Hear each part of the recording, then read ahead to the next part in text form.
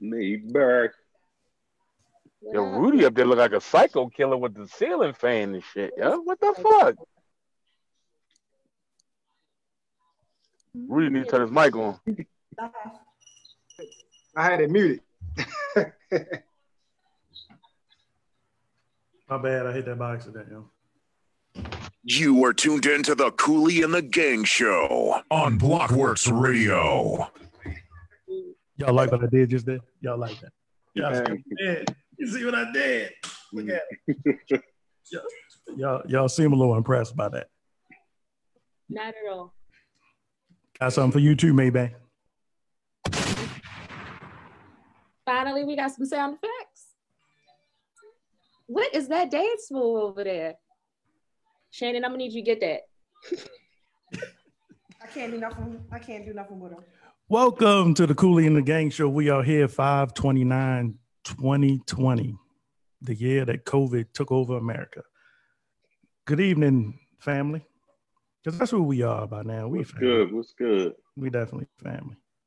No matter how much I try to get rid of G, he just He just say G, or did he say everybody? Just G. No, how about everybody? You know, G been extorting me since middle school. He should. Lies. Middle school. It's a damn shame. We are happy to be here amidst all of the turmoils and tragedies of the week. We are going to try to entertain you as best we can in a positive way. We are going to try to get your brain to matriculating. Did I use that right? Was that right? You're moving to North Carolina and learn big words. Is the professor going to actually be on the camera, or are we going to look at his ceiling fan? I don't know. We still getting this thing together, and we appreciate everybody bearing with us as we slow roll our way back in. Good news. Hold on. Let me address that real quick. Oh shit. Oh boy. The ceiling fan thing, right? Mm-hmm. Oh boy. I'm trying to throw hints, but I see that the person that need the hint ain't getting it. So they look like a psycho killer with the ceiling fan and shit. Yo, what the fan thing, right? Mm-hmm. Well, here's the thing: ceiling fans usually go over top of what? The bed. There you go. In order for you, yeah. Every Friday is like a Freaky Friday around this motherfucker. Huh? What was that?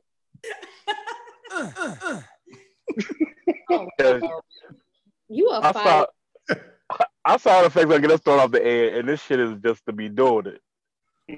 Oh man.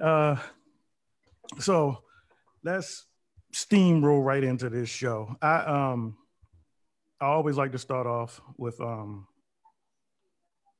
stories that I like to go through and save, like on Facebook and all of that.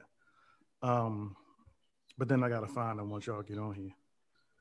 But like I said, we're a work in progress. Did everybody have a productive week? Is everybody back to work? Is Baltimore like all the way open? Y'all in phase 2, 2.5? What?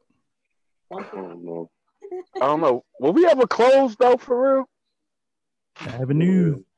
Yes. Well, they opened the Shoe City up in McLean Shopping Center. So you can actually go inside?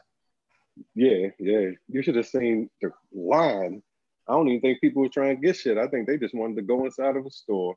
That's Yo, I know the feeling. At Walmart, people didn't really need nothing. They just wanted to walk around the store.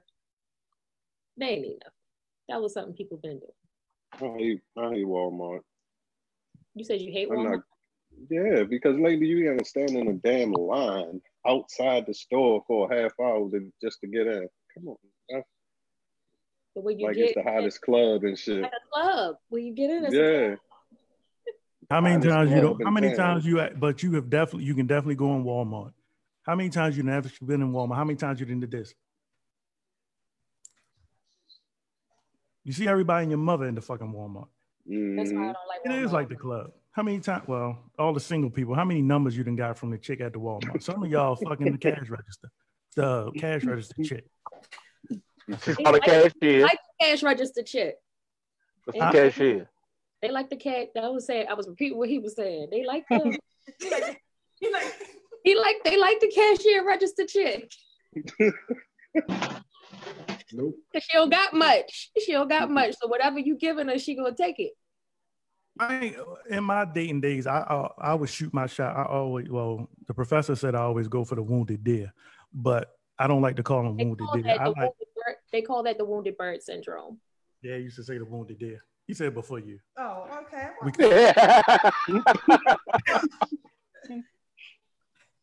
We call it BS before Shannon. All right, then. But I did shoot for the females with the daddy issues though. I mean, you were just trying to give them confidence, right? That's it. I was a helper. That's all I wanted to be. I wanted to help you, baby. No, you don't. You want to help somebody in between their legs. Yeah, help her help you. Help Yeah, You gotta get something out of it. To the window, to the wall. That's it. Don't even play. You weren't trying to get with no daddy issues. You was trying to get to know that box.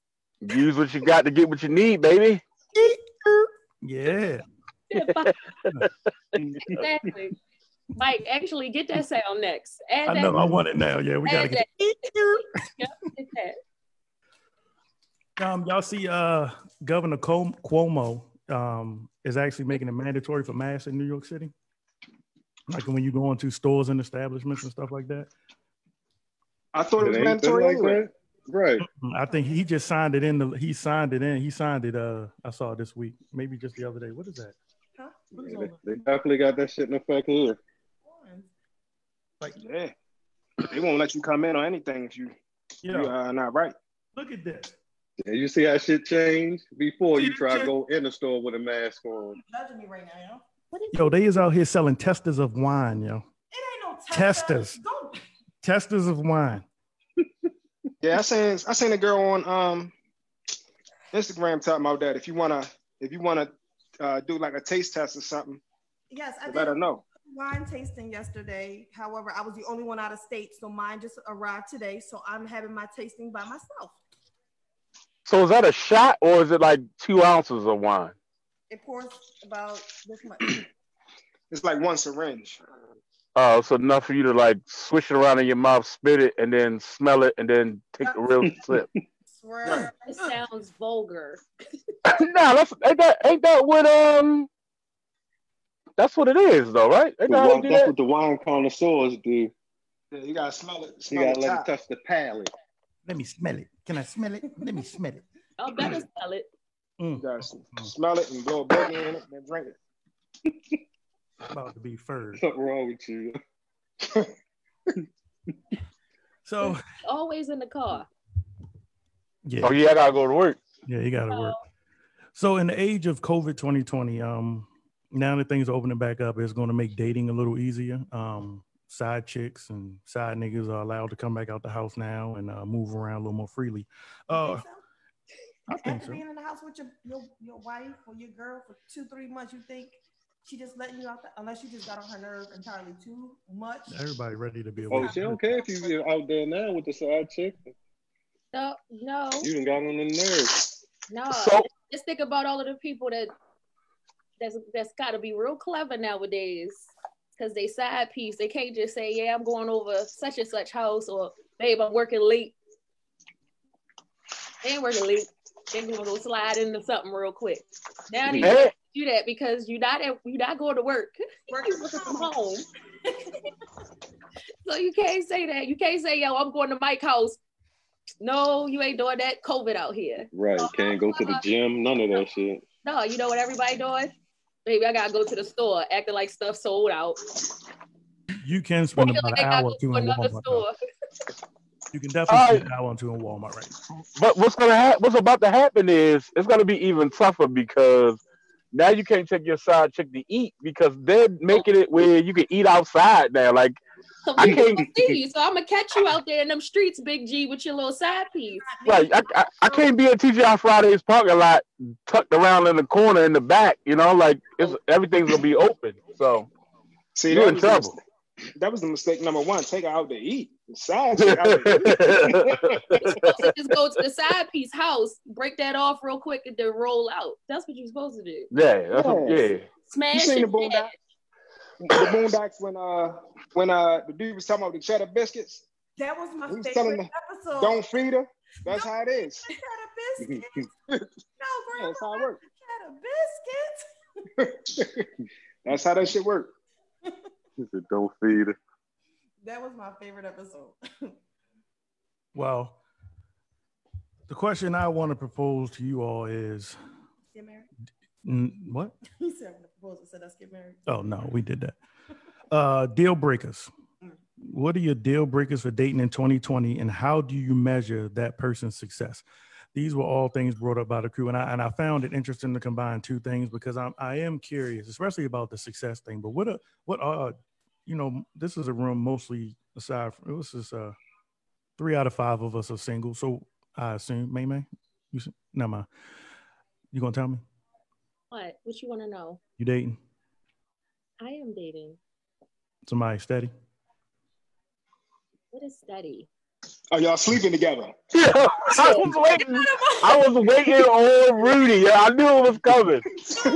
I was waiting. Oh my gosh.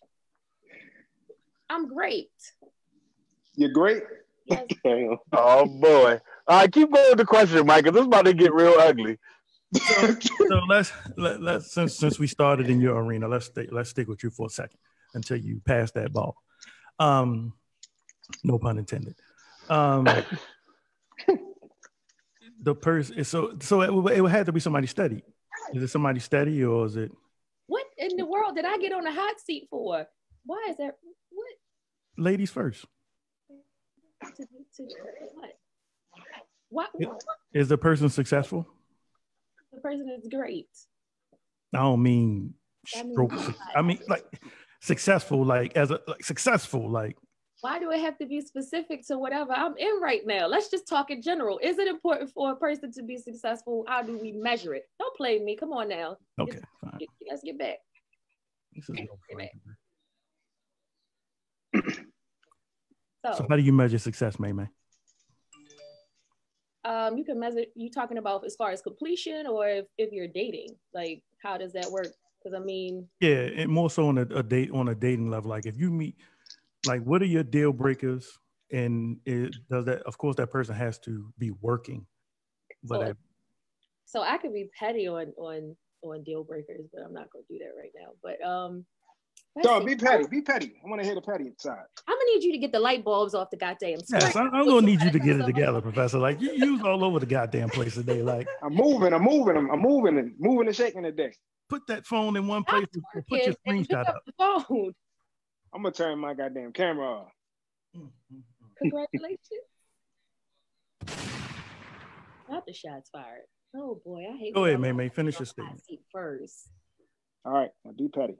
I want to hear that shit. See, that's a deal breaker for me. Niggas like that. Like what? Be specific. They got the light bulbs on the camera. You want the lights off? Is that what you're saying? I love the lights off, so I can go to bed. Good night. Y'all skipped all around the question. I forgot what the question was. Shit. I don't even know what the question is anymore. So what are deal breakers in 2020? And so let's focus on what are your deal breakers? Bums. What about you? I saw somebody keeps putting up a post, and it was probably G, one of his memes. How many kids can somebody have? I think it's different for men and women. All right, well, how many for you, G?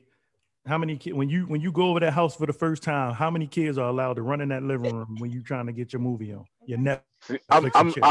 I think I'm a little different. I like my women older, so if she got a 40-year-old son. Wait a minute. What happened? 40? My fault. Around the house. Hit my phone, Hattie Mae. You know what I'm saying? So it's a little different. And I always joke about it. Women with a lot of kids probably got the best for JJ. So I mean, the more kids, the better, I guess. Kind of, sort of, almost. But can't you also say that the more kids, the more like I'm not gonna get to hit it loose or vaginally disformed or snap that pussy back. You know what I'm saying? What's that? Vinegar and water. Hit my phone, Hattie Mae. What? Snap. So as long as the kids are older, the number doesn't matter to you. Yeah, it don't really matter. I don't think it really matters. Like you can't go to somebody's house and she just had like quintuplets and shit, like, and they What if like she some had a baby month like 3 apart. months ago? How long ago? 3 months ago. Oh nah, he got it. Nah, Regardless. nah. His father's still around. What if something happened during the pregnancy and daddy not here no more? You know, daddy gone. He up in the sky. Oh, then Like, yeah, I can't. I got moral stands. I can't do that. You know what I'm saying? You ain't gonna break Shorty off after 3 months? Nah, he gotta be like 6 months, and then it might be something different. What's the difference? 3 months too early. She's still like, yeah, that Healing down there? yeah. That's They too probably early. get out the frame.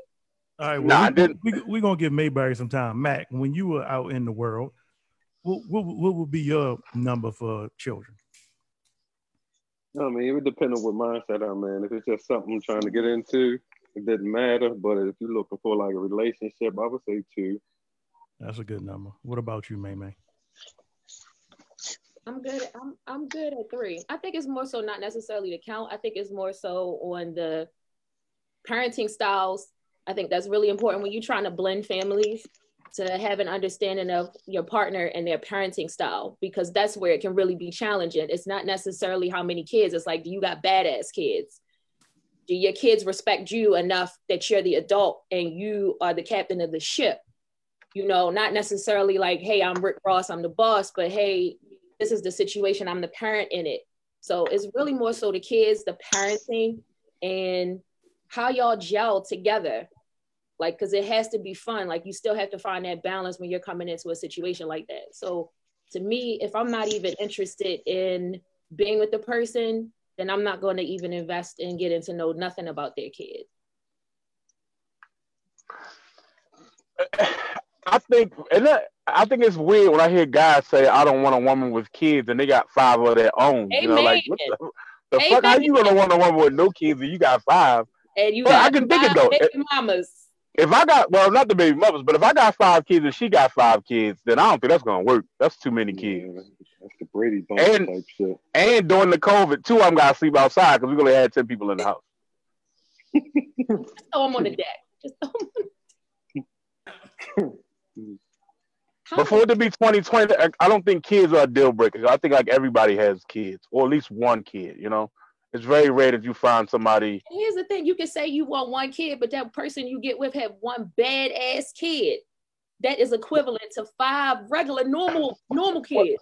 Well, that's another thing about as far as kids go. If I got 1 and she got 1 and we're together and I want to have another one and she tell me no, we can't have another kid, or she don't want to have any more kids, or she can't have any more kids, that could be a deal breaker, because at the end of the day, I still might want one and she can't give me what I want. So I can't really take it too seriously.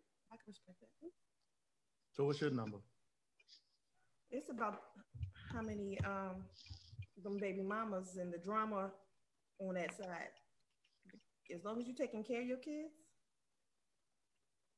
but you got that baby mama that's still clinging and she an issue, and then that might be a problem. It's going to be a problem in many ways. Why you got to grab my shirt when you do this? You don't have a baby mama, so chill out. You don't know what I got. Yo got scared. He about to get a beating tonight, y'all. He had to clear that shit up. You saw it. That's why she told you on that nigga's shirt. Hush.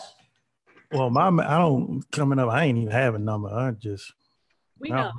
I didn't have You a the daddy issues. You ain't care. If you ask my family, they was worried about me for some years. They still worried about me now. But, I didn't have a number, and I don't know. I just was wounded Diz. I don't know. He actually liked women with kids. I did. I'm from a big family, so it was kind of a mood setter, I would say, for me. I don't know. So right now, at the point of your life you are now, would you want another one? Another what? Another kid? Nah, because I already see what we produce. And rolling them dice. Especially that little one. I told you. Hey. That little one, she been problem since the day she was born. I'll never forget that iPad with the lotion on there. She was talking about she didn't break. It was full of lotion. She had lotion all on her hands and shit. She did it. Leave my baby alone.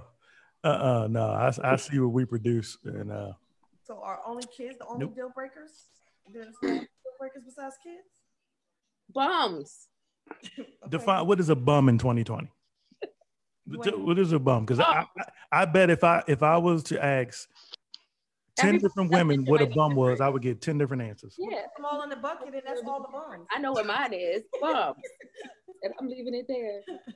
Put them all in the bucket. You can't just say bums and leave it like that. Like, what is a bum in 2020? Like, maybe we should ask the room. So, all right, let's go to the room because I see that they have already. I'm gonna tell you, a bum female for me in 2020, I would say living off the state, not working. But there's a lot of people that's doing running the streets, right, with COVID. No, I'm not saying. I'm talking about outside of COVID. I'm talking about regular life. If that's how you live your life and you're in the club every weekend, you're a bum. All right, let me female in the room. So Walter, who has our top fan tag, let's give it up for Walter. Yay, Walter. Yay, Walter. Walter says 2 kids is his number. Jared says 1 and a possible. What the fuck is the possible? Damn. It could still be in the oven, huh? Yeah. Duke said, "Stay away from that." I'm sorry, I was so late to know that was reference to. Duke also says those extra 3 months are key. My man, that's my guy. What else we got? Duke says 1 badass kid is pretty much equal to 3 regular kids.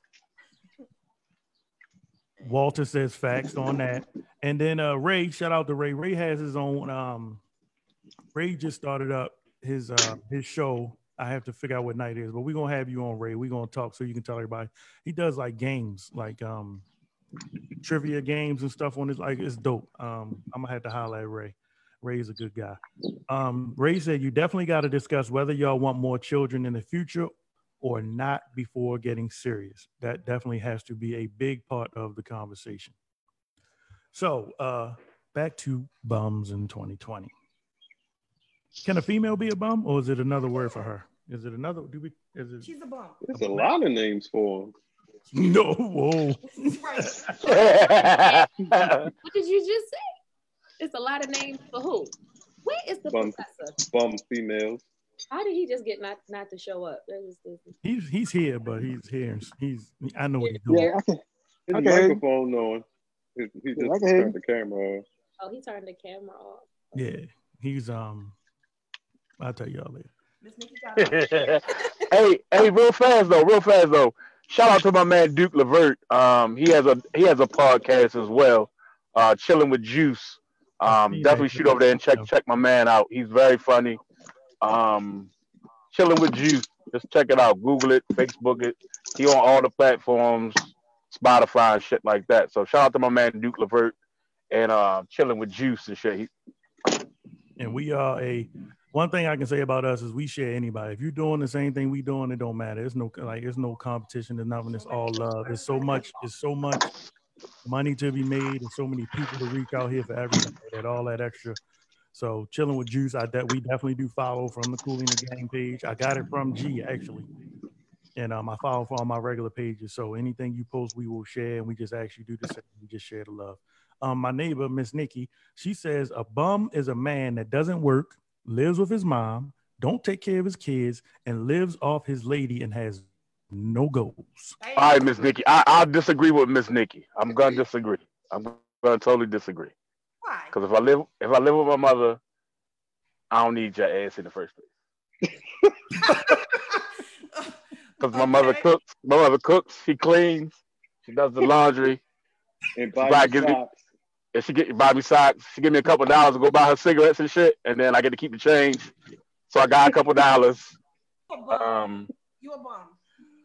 Nah, I'm making it. I'm hustling. I'm hustling, baby.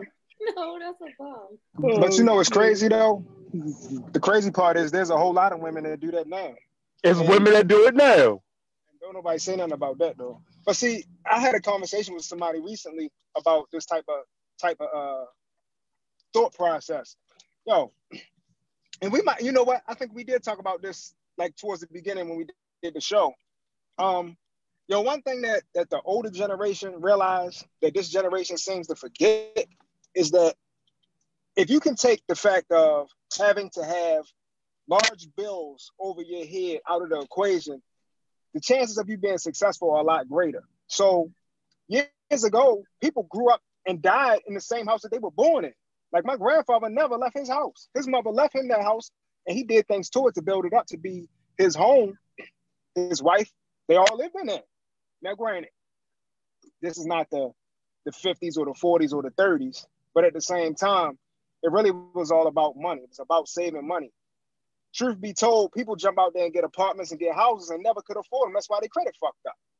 Mm-hmm. So you mean to tell me that it makes more sense for a guy to go out there that's barely getting by? By the way, barely getting by is $40,000.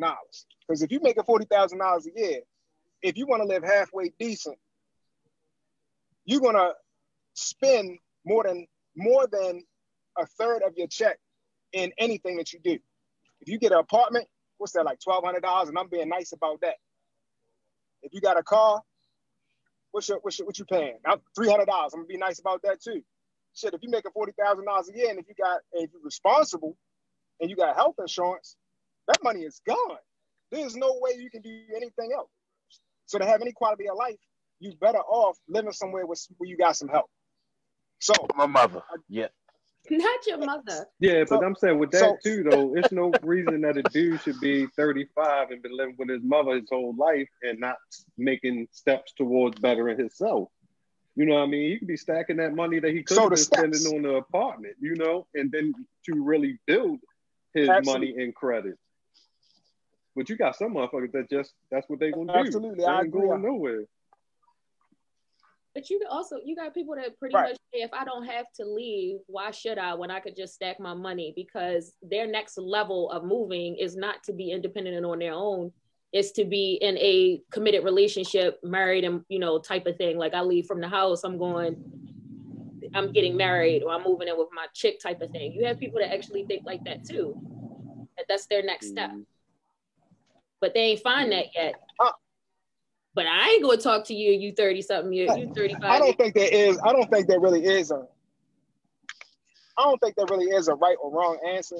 I think it just really depends on who the other person is. And the situation. In the situation, as a guy, I can honestly say, would I deal with a female that lives with her mother? Yeah, but guess what? I'm not gonna deal with no female who. Now this gonna sound crazy, but I'm not gonna deal with no female who don't drive. That I'm not gonna do. You can live with your mother. You want her to be able to make sure she can drive to your house and she can drive home. If you to her mother. I don't care where she go at. I ain't going. I get it. But no, in all seriousness, man, you know, there's a lot of people out here that really want better for themselves. They just don't have the financial capabilities to do better. I know a lady right now that works with me actually, and she's getting ready to retire. Right now, as we speak, she's renting a fucking room, and she's been doing that most of her adult life. But you know why? Because student loans are killing her. She can't get a better job because her credit is messed up because student loans have destroyed her credit. So you ask the question of, well, what kind of quality of life is that? What kind of quality of life is that where a person is paying all that they're making in bills? They're trying hard. They're applying for jobs. But you know, jobs now look at your credit. Good jobs look at your credit. So what is the answer to that? Is she really a bum? No, she's not a bum, man. She just got caught up in a bad situation, made bad decisions early on that's affecting her now. So, like I said, it just depends on the circumstance and it depends on the person. I think that a lot of times we try to put you got to be open to have a conversation with the person. So you got to be open for a conversation. And a lot of people aren't open for conversation because it's uncomfortable. Where it's like, hey, you got to ask the right questions because the only way you're going to know the situation is by asking the right questions. Because if she just come out and tell you, hey, you know, I live with my mother, but you don't have follow-up questions, like, well, what's the situation? Maybe the mother just had surgery Or maybe the mother just moved upstate. You know, if the mother just moved up here and had nowhere to go, and you're trying to secure a place for her for but right now they're there. It's like, have those conversations. But, yeah, I just want to know if her mother live up, if she sleep upstairs or downstairs, because I come through the front door. Nowadays you got a lot of people sleeping together. I don't want to wake her mother up when I leave out the house. So let me ask you this: so is it just the fact that might be downstairs cooking breakfast? Is it the whole fact that he lived with his mother in the same household, or is it that he hasn't moved out of his mother's house? So what if it was flipped? What if his mother fell on hard times and she moved in with him? Would that make a difference as far as like how you would deal with him as a female? No, I mean, I would look at it again. That's about having that conversation. You know, if it's somebody you just jumping off, it shouldn't matter to you about that. Because you just breaking somebody off. It's a smash and dash situation. So all of the logistics doesn't matter. But if it's somebody that you're pursuing and y'all are, about to partake in the next step in your relationship, then you're going to have those conversations. But I don't think it's anything wrong with that. I mean, so to you, Mayberry, I would want a man that has that amount of respect for his mom, that he wouldn't do that to his mother, because I would want you to have that same amount of love and respect for me. If I fall on hard times, it's a partnership that you got my back too. So I wouldn't look at it like that. Now, if you're sitting over here saying, mommy gonna live with us permanently, that's something totally different, because I might want to do some strange things for some change, and I can't do that in there. Mommy right there in the next room. And that was my next question. If he stated that this is the situation, mom is going to be here until she dies. All right, let me get some comments in the room. I ain't gonna be able to do it. Before we go to the next. I'm too private. I don't want that. I can't do that. We do that. My mother lives with us. Sure enough. Tip your head to my head. My mother too. Well, I can't say nothing about Shannon mother living there.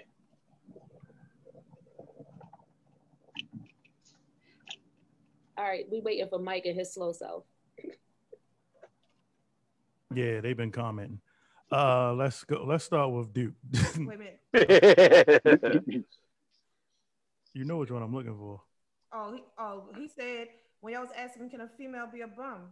He was like, and when you said what you call her? Ass. Yeah, I was thinking that, but I was going to say. Miss Nikki says, we did read that. that one. Oh, I'm sorry. Oh, there it is. All right, so Afton says females can most definitely be bums. Agreed. I think we all tip our hat to that one. Duke said, my guy, Big G. Y'all don't know, we still working on things. G is usually very active in the Facebook Live room. We're going to get him back. He driving. Back straight. Oh, shit. You broke it. I did. Oh, my goodness. Okay. NJ Rich says, bum females are women without ambition, not willing to work or work with me, and doesn't take care of responsibilities. Another one of our top fans. Miss Nikki says, women as well. Duke says, preach, my good brother. He was probably talking to me. No, he's talking to the professor, but keep going. Miss Nikki also says, if you are working towards your goal to save, then I see you staying with your mom. I can see that. I've run into that many times. With your mom and you're not working, or you home all day playing video games, and that ain't gonna work. I work at night. No, I said if you're working, but if you ain't working and you just home on mom, then that's something different. That's a completely different situation. Afton says niggas ain't looking for love; they looking for help. But see, here's the thing, and that's a great comment, because that's exactly what a woman would think right off the rip. There isn't going to be a conversation, because automatically she's going to think that that's the case, that he's looking for a come up, he's looking for an opportunity, when in reality, that's not the case. The case is he just is in a position where he cannot financially afford to live on his own. Now I'll give you an example. I'll use myself as an example. Those of you who know me know I really didn't move out until, 5 years ago or something like that? I mean, realistically move out 5 years ago. Do you really think I wanted to stay at my mother's house all that time? Hell no. So the reality of it is I knew that being an adult and couldn't financially support myself and the lifestyle that I wanted for myself, that I couldn't afford to do that. So I didn't want to make a rash decision. So I waited. I waited until my income was to a point where I could financially support myself and, get a place. And another thing, just in my opinion, in the early stages, I thought that paying rent was a horrible idea. That was my opinion in the beginning. I've since changed that, but in the beginning, I thought that paying rent was a horrible idea. So I said I never wanted to pay rent because I thought it was like leasing a car. You're gonna pay for something you'll never own, hanging up pictures and all kind of paint and rubber shit. I just thought it was crazy. So I said, no, I'm gonna buy a house whenever I move. And that's what I did. But going forward, I would never do that again, just for the record. But it's just that, you know, yeah, in an ideal circumstance, in an ideal world, yeah, having a conversation would be the ultimate thing to do. But realistically, we're gonna pass judgment before we even get to that point. Before you even get to the point of talking about it, you're already gonna say to yourself, this motherfucker something's wrong. Like, why do they still live with their bubble? Because we're conditioned to believe that. They're gonna say he's a bum. Yeah, we're conditioned to believe that that's the case, and that really is not the case all the time. I know some good brothers that's adults that really want to stay on their own, but they just fell on hard times. They in bad positions. You never know what a person's circumstances really might be. Hey, Mayberg, can I come stay there? To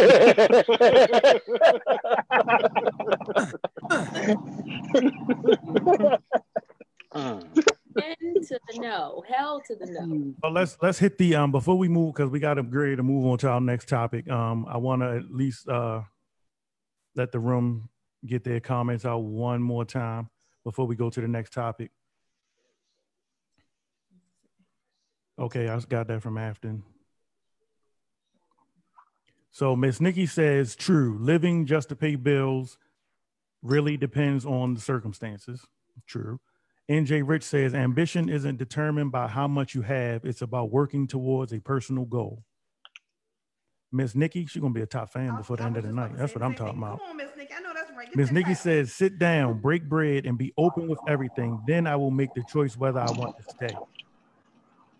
Jared says, ain't shit wrong with staying with moms. He said, as long as you do your part. If your mother is controlling, different story. And that is so. But if mommy waking up and making bacon and eggs for everybody in the house, everybody's cool. You said if she making bacon and eggs? I said if mommy wake up and make bacon and eggs and some pancakes for everybody be cool. Well, we do have a guest hanging on. I always told you all the Cooley and the Gang show. We always want to I hate sounding cliche when I say shit, but empower or bring something to all of our listeners, fans, friends, loved ones. So a friend to the show and a good brother we know, Ike Carter, he's in the finance world and he's going to start doing a segment for us every Friday at 7 p.m. He's going to do a finance segment. So I am going to go ahead and let Ike in now at 7. He'll hit his finance, but Ike is I want to just catch him off guard and see what he has to say about what we were talking about real quick. And then we'll roll into the next topic. And then also we'll go into let him do his finance thing.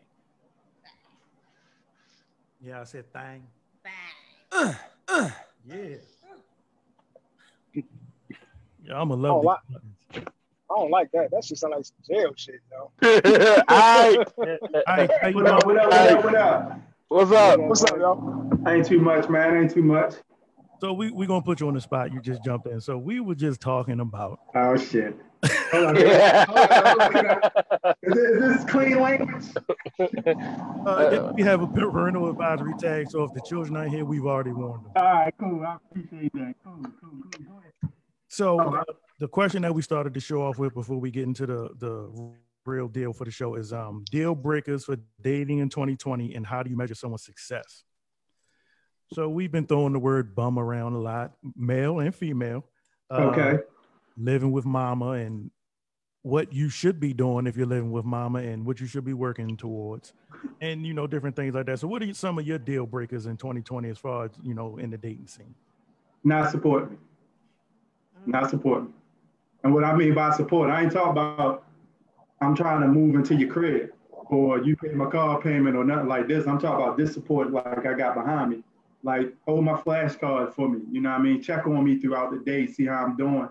Even though that's something you regularly think happens, it don't. You know what I mean? Because, you know, and it's big for me because as a Black dude, and I think everybody can attest to this, when you're in certain fields, you under constant attack and you under a lot more stress. And I just don't never feel like I got that support. And I always got because I'm the type of person, I'll tell you once or twice what I need. Once or twice. I'm not repeating myself. So if I say, hey, I need support, you know what I mean? Here, hey, hold a flashcard for me. Hey, quiz me, or pick a number between 1 and 100 for my study, for my practice questions. And if you ain't trying to help me out with that, then you got to go. So that's probably a big one. And then attention seeker, like unwanted attention seeker.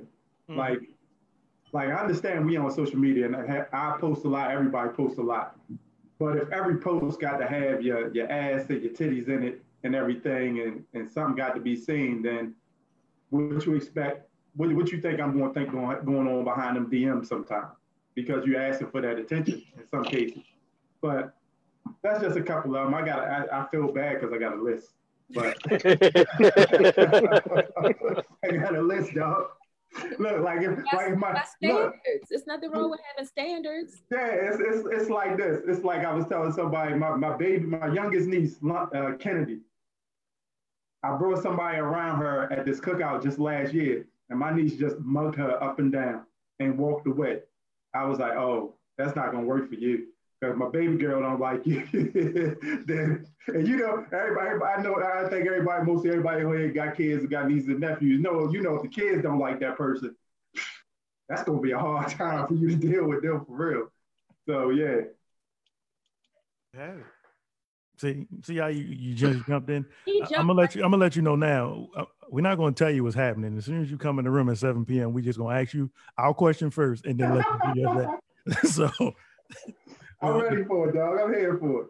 No scripting. So before we let you get into the finance segment, and I do want to thank you again, because I can honestly say you are just like everybody else in this room. Whenever I call and ask for something, like it ain't even really a lot of back and forth. It's just like, all right, when you want me to do it, what you need, like, and if it was, I ain't really got nothing to offer, but if there's anything you ever need, bro, let me know.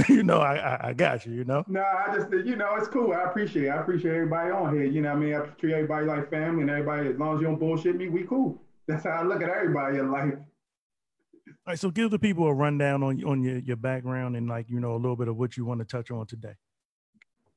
Damn, I feel like I was in an interview from earlier today. I'm a licensed rep, so Series 7, Series 66, life and health, variable annuity. So when it comes to anything that comes with being able to legally talk about it through the good old SEC, basically our police, I can talk about it besides like commodities and stuff like that. Right now I'm studying for my CFP and my CHFC. So the CHFC is the Chartered Financial Consultant, which is all this you see in the back, which is just basically my little notes that I take my daily reminders to get off my ass and study. And then studying for the CFP, which is the Certified Financial Planner. That's literally like somebody having a PhD in finance to that extent. And I've taken that 3 times. This is one thing I ain't never ashamed of. I've taken that 3 times, failed it 3 times, but get ready to take it again in November.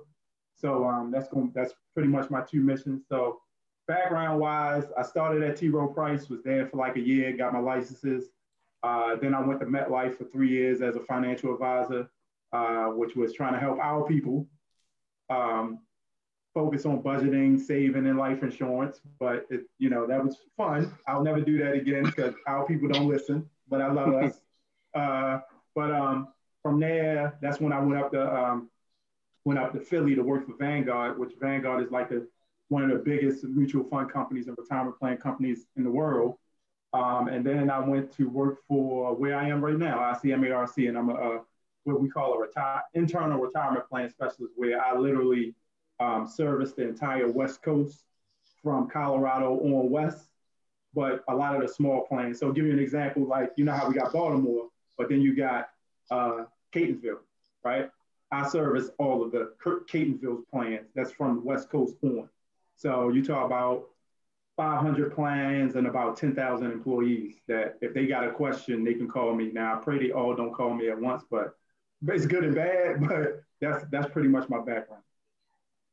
So please don't ever think that the Cooley and the Gang show is just going out here and bringing in a homeboy that sold 3 cars that they got from the auction. No, that is not what we know peoples. So I know I had asked you something when we first spoke about, but so what do you have for the people today? Kind of one of my things, and I just had this conversation because it was with my own pops and some friends of mine that always are talking about they don't know where their money goes. And I'm like, yeah, you know where it goes. You just don't want to write it down and see where it goes. And what I mean by that is budgeting. So just making sure you see where your resources are going at and everything. And a lot of people don't want to do that because a lot of us going to realize we got some jacked up ass habits. And what I mean by that Starbucks run, you know what I mean? And I'm talking to myself too, the Chipotle run, you know, Rudy, you know, the nutrition and all that, you know, spending your money on that and everything. The Sephora habits, you know, things like that. Yeah, I see that. You know, those habits, the Amazon habits. And I think or Amazon. Yeah, those Amazon habits. And I think that's like the premise of one of the things that I talk to people about, because one thing I see on social media so much right now is everybody talk about like, oh, what stock is hot? What do I need to get into? Or I need to have this. And one of the things I always ask them like, all right, well, if you lose everything, can you survive for a month? And what they mean by that is, what you mean? Can you survive for a month? Can you pay your rent? Do everything that you want to do? Your car payment, everything. Can you handle all that for like a month? And if you say no, 9.999 times out of 10, I'm gonna tell you, you don't need to be investing in stock, period.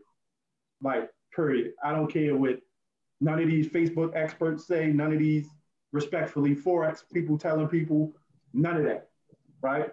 My view, and just how we look when we study, because under the certified financial planner practitioner, one of the things we stress is, you need to have at least 3 to 6 months worth of money saved up before you even think about investing.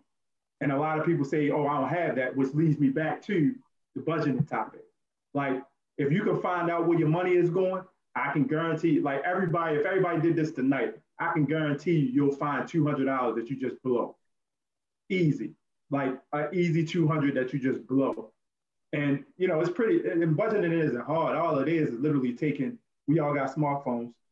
You take your phone, go down the list, your big boys, which are your fixed expenses, your mortgage, rent, car payment, car insurance, because obviously you don't pay none of them. You out your house, out your car, or them repo boys coming to get you, whatever way you want to look at it. And then you just look at your variable expenses of how you look at it, as far as, like I said, the Starbucks, the Sephora, Nordstrom's, all them little places that everybody want to randomly go. And you'll see where every dollar go. And then you can turn around and look and say, oh, well, I see I spend $100 every weekend going out to eat or getting these crab boils or whatever. Then I need to cut one of them out every weekend. And there you go, $100. So that's kind of like one of the biggest things that I kind of stress to people, like, yo, let's work on our budget. Let's work on saving some money. Because if this pandemic ain't teach nobody anything, was that you got to stay ready. And that BS excuse of, oh, well, I didn't know, it's true, but it's you got to do it, because you don't know, ain't nothing guaranteed, dog. They going to let you go regardless. And even worse, if you're an entrepreneur, I always tell people you need to have a year's worth of savings saved up, for your business, because you're going to, and y'all run businesses, that first 5 years or couple years, you're going to be in the red unless you had some money saved up on the side, but you're going to be in the red before you see that black in that 4 or 5 year. And ironically, the 5th year is that year when you usually can say, I need to hang this up or I'm good. So, yeah. I got a quick question. So knowing coming up, especially like Baltimore, but just in urban communities, period, we're not really taught financial security, stability. We're taught math. We go to school, we learn 1 + 1 = 2. Somebody puts money in front of us and says, count it. But nobody says save. Nobody says invest. And investments, like you were saying, it doesn't necessarily mean stocks. You know, it could be bonds, it could, you know, trading, it could be a whole bunch of different things. You could invest in your future, your retirement, you know, the 529 to help put money away for your kids to go to college. We're not taught that. So, and I mean, it's no knock to my parents. They weren't taught that by their parents. They weren't taught all of that. They were just taught math. So they pass that amount of knowledge on to me. It's like, you have to go out and research. You have to go out and read and educate yourself. You can't let your parents' storyline become your storyline. Right. You have the ability to go out and educate yourself. But what do you say to people that, you know, that come up in our time who didn't have financial literacy to that capacity? It's tough, but it's true. Self-education.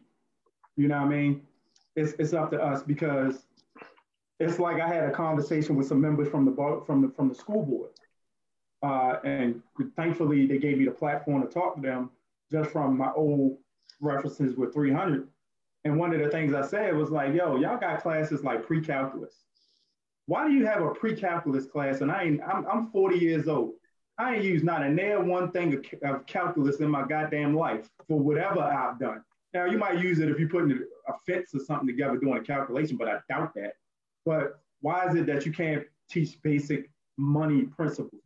And the response I got was, it's too complicated, which was a crock of shit. That's complicated, but right. I remember when I was first showed algebra and I freaked out in class. I was just like, I thought math was numbers.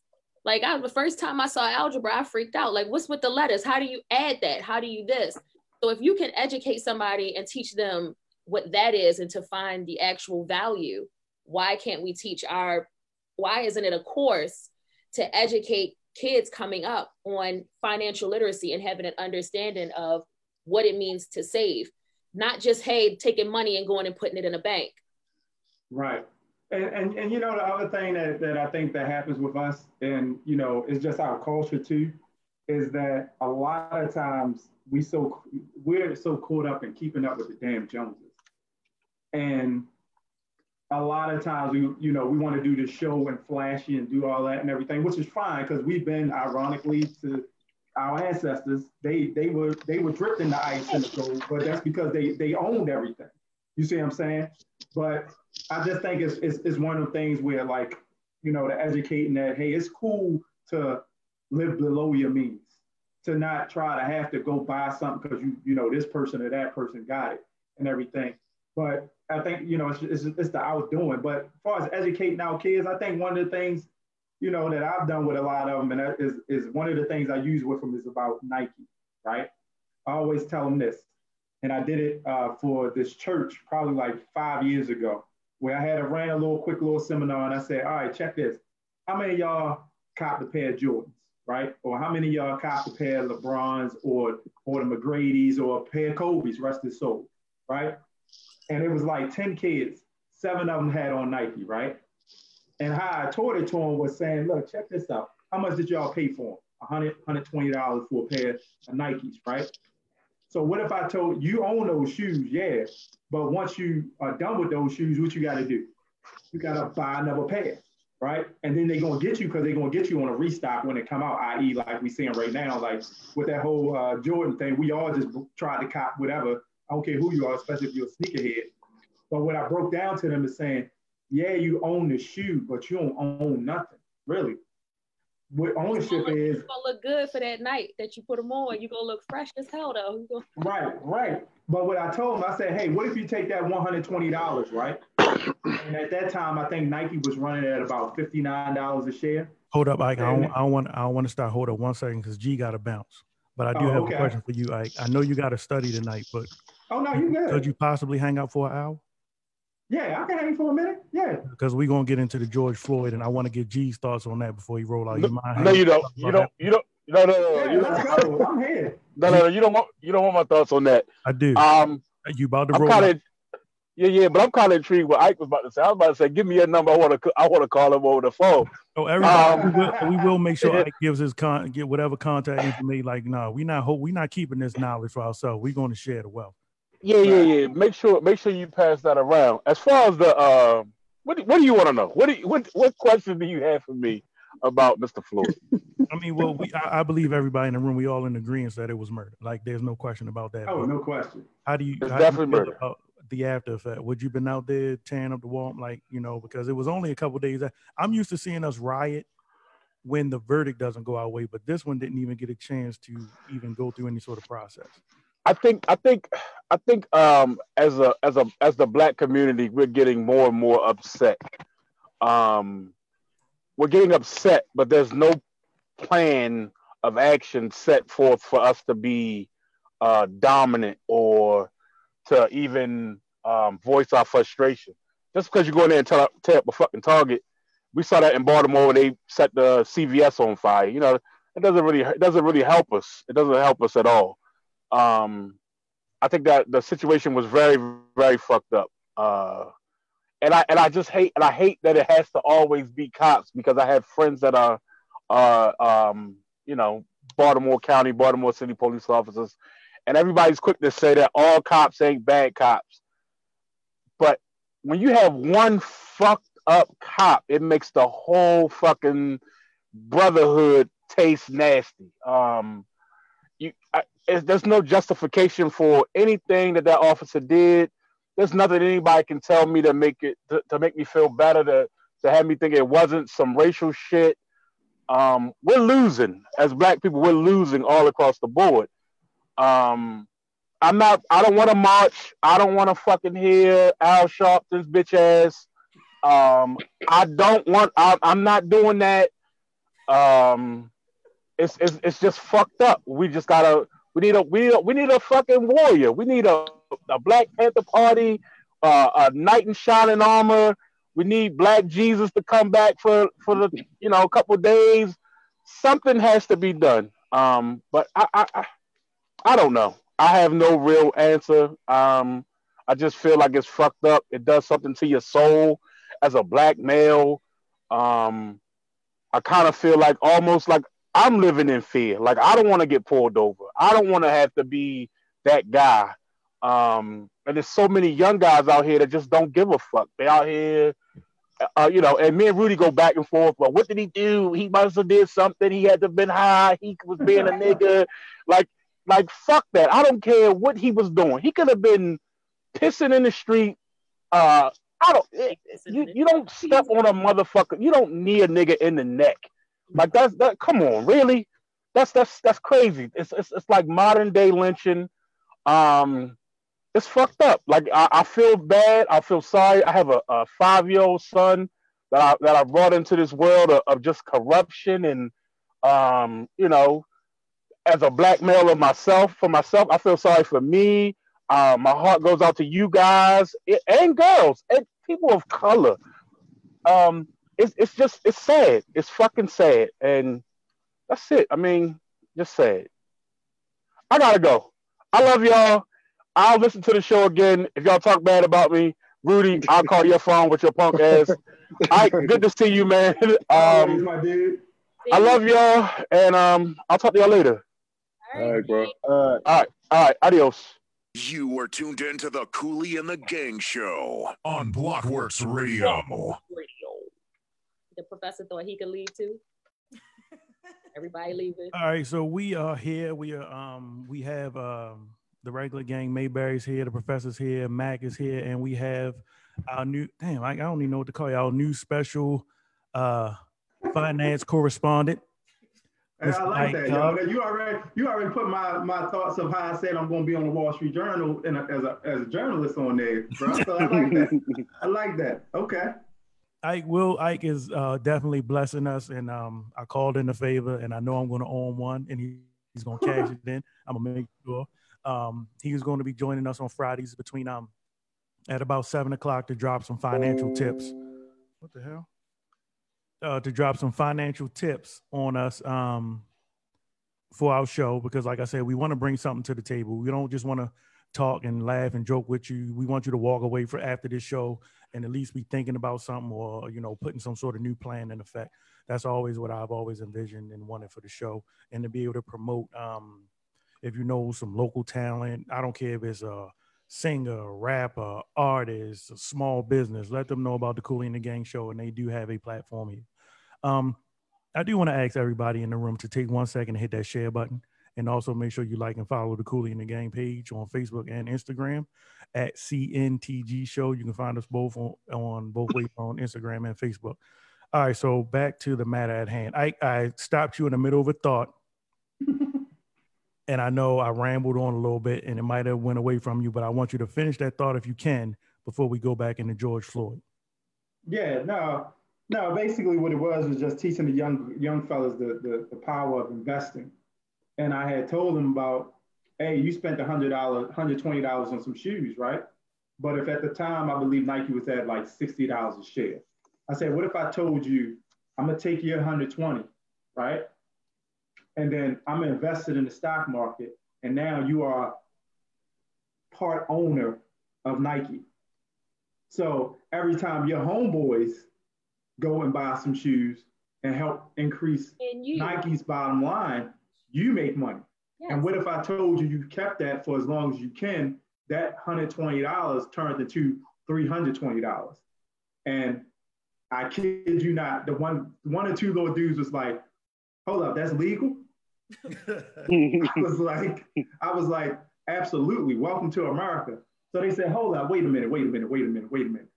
I give you 120 and let's say go to 320. I make $200. That right there told me a lot about our young Black men. You see what I'm saying? And that's why when people talk about drug dealers and how they don't like them and all that, yo, if I can go on a corner and get all of them to join in my field, dog, we would take over Wall Street, dog. I'm telling you that. That's just my feeling. Because them dudes can do math like that. And I clowned for doing exactly what you just said. So when everything kind of hit with Corona, out because I came from banking and investments too. I came from an investment firm.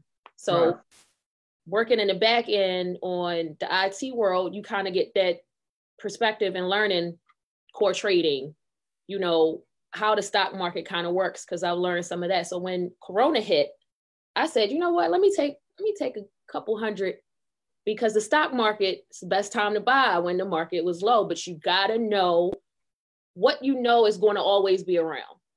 Right. Stuff that I know that I've been watching because I watched the stock market, stuff that I know that I've watched, I've seen it. And I was like, let me buy 3 shares here. And it was stuff that is pretty high that is now, like you said, like $40 a share.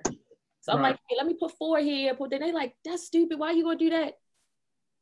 But even with Corona right now, I've actually made income off of the stuff that I've invested in during the time when the market was at its lowest. Yeah, I've seen my money grow. So it is funny, again, how I got clowned, and it's only because it's a lack of ignorance. I mean, it's the ignorance. It's a lack of knowledge. Yeah, it's a lack of knowledge and a level of ignorance because, again, we're not taught about that. We're not taught that. Right, So and that's what I did. Clowned about it. Everybody looked at me like I was crazy, but you know, I got a little. Yeah, because that's what I was telling the young fellas, and they was like, "So hold up, you make $200, and you know us as Black people, what's the catch? What's the catch?" And I said, "All right, here go the only catch, right? When you sell, you gotta pay me a commission because I gotta eat because I'm your broker, but then you also gotta pay the federal government. At that time, I think the tax rates were like 15%. They changed it and everything." And like I told them, hey, if you held it for a year and a day, you know, you be able to keep more of your money. You keep it for a year and less, you got to pay more in taxes. And they were like, hold up. And one little dude, I will never forget what he said. He said, oh, yo, that's like paying to connect. I said, you know what's crazy? That's what it is. I said, let me tell you something about the stock market and what the illusion that people put it on there.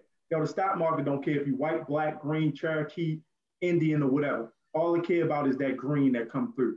It's just the knowledge that if you know what you're doing with it, right? But what I told him, I said, yo, it's a movie, and God, it was just on the tip of my tongue. Bullering. At the beginning of the movie, he says one of my favorite lines. This is the white boy way of selling drugs. And how I break it down to a lot of the young dudes too, when I was talking to them, I said, yo, all right, so you know about Nike, right? So you know how you got blue tops, red tops, yellow tops, white tops. People don't ask me how I know that, whatever. I'm from Baltimore City. But anyway, You know what I mean? You knew certain ones, your large cap stock, those your big boys. So that's the one that's selling as soon as you put it out on the block, right? Then you got your mid cap companies and medium sized companies. Some people might know, but that's selling. The little fiends is on that. Hey, they'll take it. Then you got your small cap. I always like that compare that to that Marlowe money.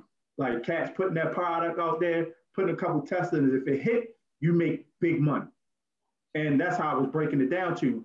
When these little dudes told me what they knew and how they understood that and how I put it towards them knowing the stock market, they were like, yo, so we know the stock market. I'm like, yes, you know it. It's just in a different language. It's just like learning Spanish. It's just like learning French. Once you learn it, that's why they scared the shit of me. And I tell you that, and I say that every day because when I go to work, they always like, it's always, Isaiah, look like you got something to say. No, I'm good. No, go ahead. Okay. Time for me to shine. So yeah, that, you know, the education, it's going to come because that's one of my goals. I've been out of community work for like 4 years. Well, not publicly, but one of my goals is actually to come back to give these young dudes something to actually where they can learn to make money because everybody want to do community work, right? But a lot of these young dudes need something. They need to eat. They need to learn something that can help them eat. And I feel as though this is a vehicle that can help them. Yeah, we appreciate you taking the time. So like I said, every Friday, 7 p.m., Ike will drop his financial jewels on us. And what you do with it is fucking on you. So as I said, the meat and potatoes, I've received text messages. I've gotten some Facebook messages. And I think some of you have threatened me like, I know you better be talking to me. I'm like, you know, we got you. You know, we're going to definitely. I know a lot of times we say we don't want to talk about what everybody else is talking about, but sometimes you can't look past something. And this was one of those things that we definitely couldn't look past. My wife, she watched the video, and I know she said, you know, she was damn near in tears. I personally refused to watch the video. The fucking picture was enough for me. I can look at a picture and tell like, oh, that shit don't look right. And the demeanor of, what's his name? Officer McCall, what was it? Derek. We call him Derek. His mama named him Derek. We call him Derek. We're not even going to refer to him as officer today. We're just going to call him Derek or that guy or that asshole. Your preference. But his whole stance and demeanor, if you just look at the still shot, hands in your pocket, just looking right into the camera. And it was also, it reminded me of how Tupac spit in the camera that time. Like, you know, that like Tupac met that when he spit in that camera. And the way he was looking at the camera and doing what he was doing, I felt it like it was a fuck you to anybody. So I will let the professor, I'm going to start with you because you tend to piss people off the most. but I can generally say we all agree it was murder. Yeah, absolutely. He killed him. Absolutely. Right. So for me, like you said, I mean, I don't think the whole idea about murder is debatable. I think that's a cut and dry conversation. I'm gonna start from the conversation of what he's being charged with, or what I saw that he was being charged with. It said third degree murder. So I wanted to look it up because I don't know everything about everything. So when I looked it up, and it said third degree is manslaughter. That's basically what he's being charged with. So on the surface, I was saying, that seems a little strange. That don't sound quite right. But when you look at the definition of the other two charges, it does kind of fit in the parameters of manslaughter. So I think first degree is like premeditated. Second degree is like heat of the moment situation. You get involved and you kill somebody. So if you are saying that it's not neither one of those, then it would have to be third degree murder, right? And that's just based off of on the surface, not getting too deep in it, just on the surface. That's what it looks like. All right, so that's the first part. My whole conversation really is about the actions that took place after the death, right? And about the destruction, again, with the rioting, And also about comments that were made by Donald Trump. I don't know whether he made it or not, if it's true or not. You know, I'm not going to get into that. But what I will say is this.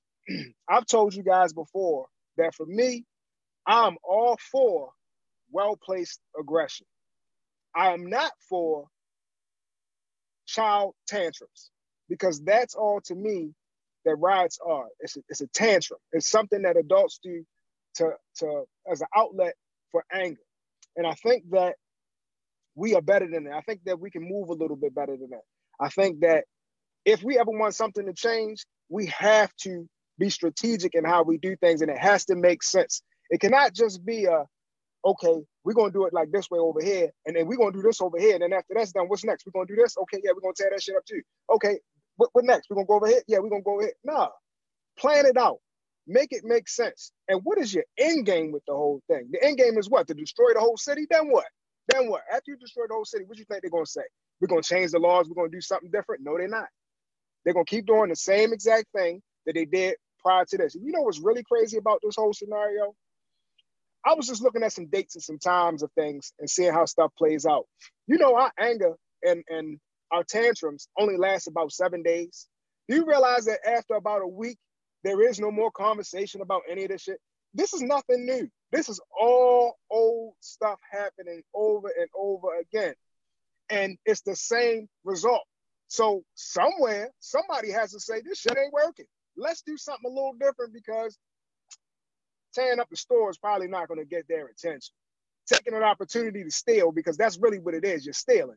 You're going to take an opportunity to steal, regardless of the reason, and destroy everything around you. I'm not even going to say your stuff or your community, because, you know, some people can argue we don't own anything in that community or whatever the case might be, but there are people who work in that community. The people need those jobs. The people need that business to be open. The people feed those families, feed their families off of those jobs being open, and tearing up those businesses, shut them down for a period of time in which this person could not feed his family. I saw the video, and I told you, Mike, where the young brother was holding a door that was broken it looked like a Target, and he was trying to close the door, and he was telling them, like, man, this is where I work at. He said, do y'all understand that? He said, I understand what's going on. He said, but do you understand this is how I feed my family? He said, don't disrespect me. He said, y'all came in here, y'all took stuff, I saw you take it. He said, what you think that white man gonna do when he look at the video and see I ain't do nothing? This man gonna lose his job. So where did that make sense? How did you uplift? How did you help anybody by tearing up shit and stealing? That's one part. The other part is, and I'm gonna make this really quick. The other part is about the Donald Trump thing, about him saying, calling people thugs and criminals. And I told you, Mike, I can't read it now because I'm in a car, but I'm gonna tell you what I can remember that it's saying. It was something that was said along the lines of the people that are looting and terrorizing their communities are criminals and thugs. Do y'all know who said it? Yep. I know. Who? Good old Trumpy Trump. Oh, you mean who before else? him? Before him. Oh shit, I don't know. President Obama. He said it when we had the riots here in Baltimore. Yeah, he did. And they made a quick blurb about it. It went under the board, it went under the bridge, and then we moved on. The same thing, regardless of how you feel about Trump, needs to happen the same exact way. Because here's the reality of it. Here's the reality. You're either in a position to help and make change, or you're in the way. There is no in between. So if you're in the way, you're going to be categorized as something. Whether we agree with what that something is or not doesn't even matter. The reality of it is people see things the way that they want to see them, and we have to decide where we stand on that line. Do we stand on the line of help, or do we stand on the line of hurt? And if we're on the line of hurt, then we could be called a whole bunch of things.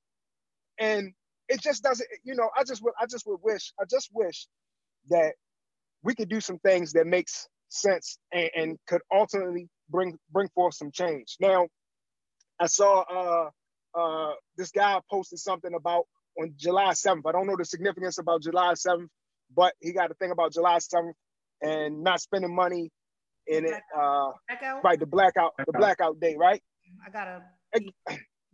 got email and all that. But here's my thing about that, right? Hold up. Sounds good. Do you want to take? We got a call. Y'all want to take this call real quick? Hold up, yo, because I got to get ready to go ride real quick, man. You got to see all these people out here, yo. I wish I could turn this camera around, yo. All right. But look,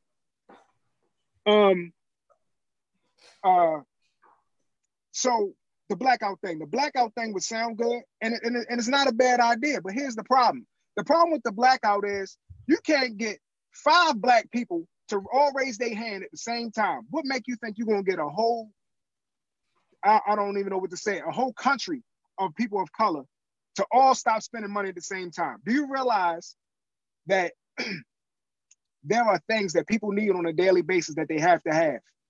And they may want to go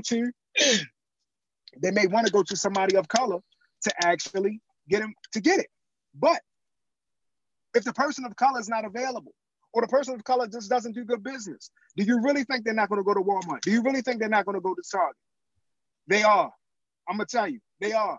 So again, well-placed aggression and things that make sense. Let's do things that make sense and stop just coming up with shit. You know, do something that's realistic, man. Even if it's something small, something real small, just to test the waters. Okay, instead of saying a blackout, let's test the waters, and let's just say, all right, on July 7th, nobody used their cell phone between the hours of 12 and 1. Yeah, it's insignificant, but guess what you just did? You just showed people that we can all do things at one time. That's what that's about. It has nothing to do with nothing other than showing that we can all do something at the same time. But this right here, it's not going to work. It's not going to work, man. And I hate to be the bearer of bad news, and I don't want to discourage anybody from doing what they think is right, but it's not going to happen that way, man. You spend too much money on all different types of things, and everything is connected to another thing. So don't make yourself believe that just because you don't walk in a store, you haven't spent any money. You still got a cell phone, right? You still got internet, right? You still got BG&E, right?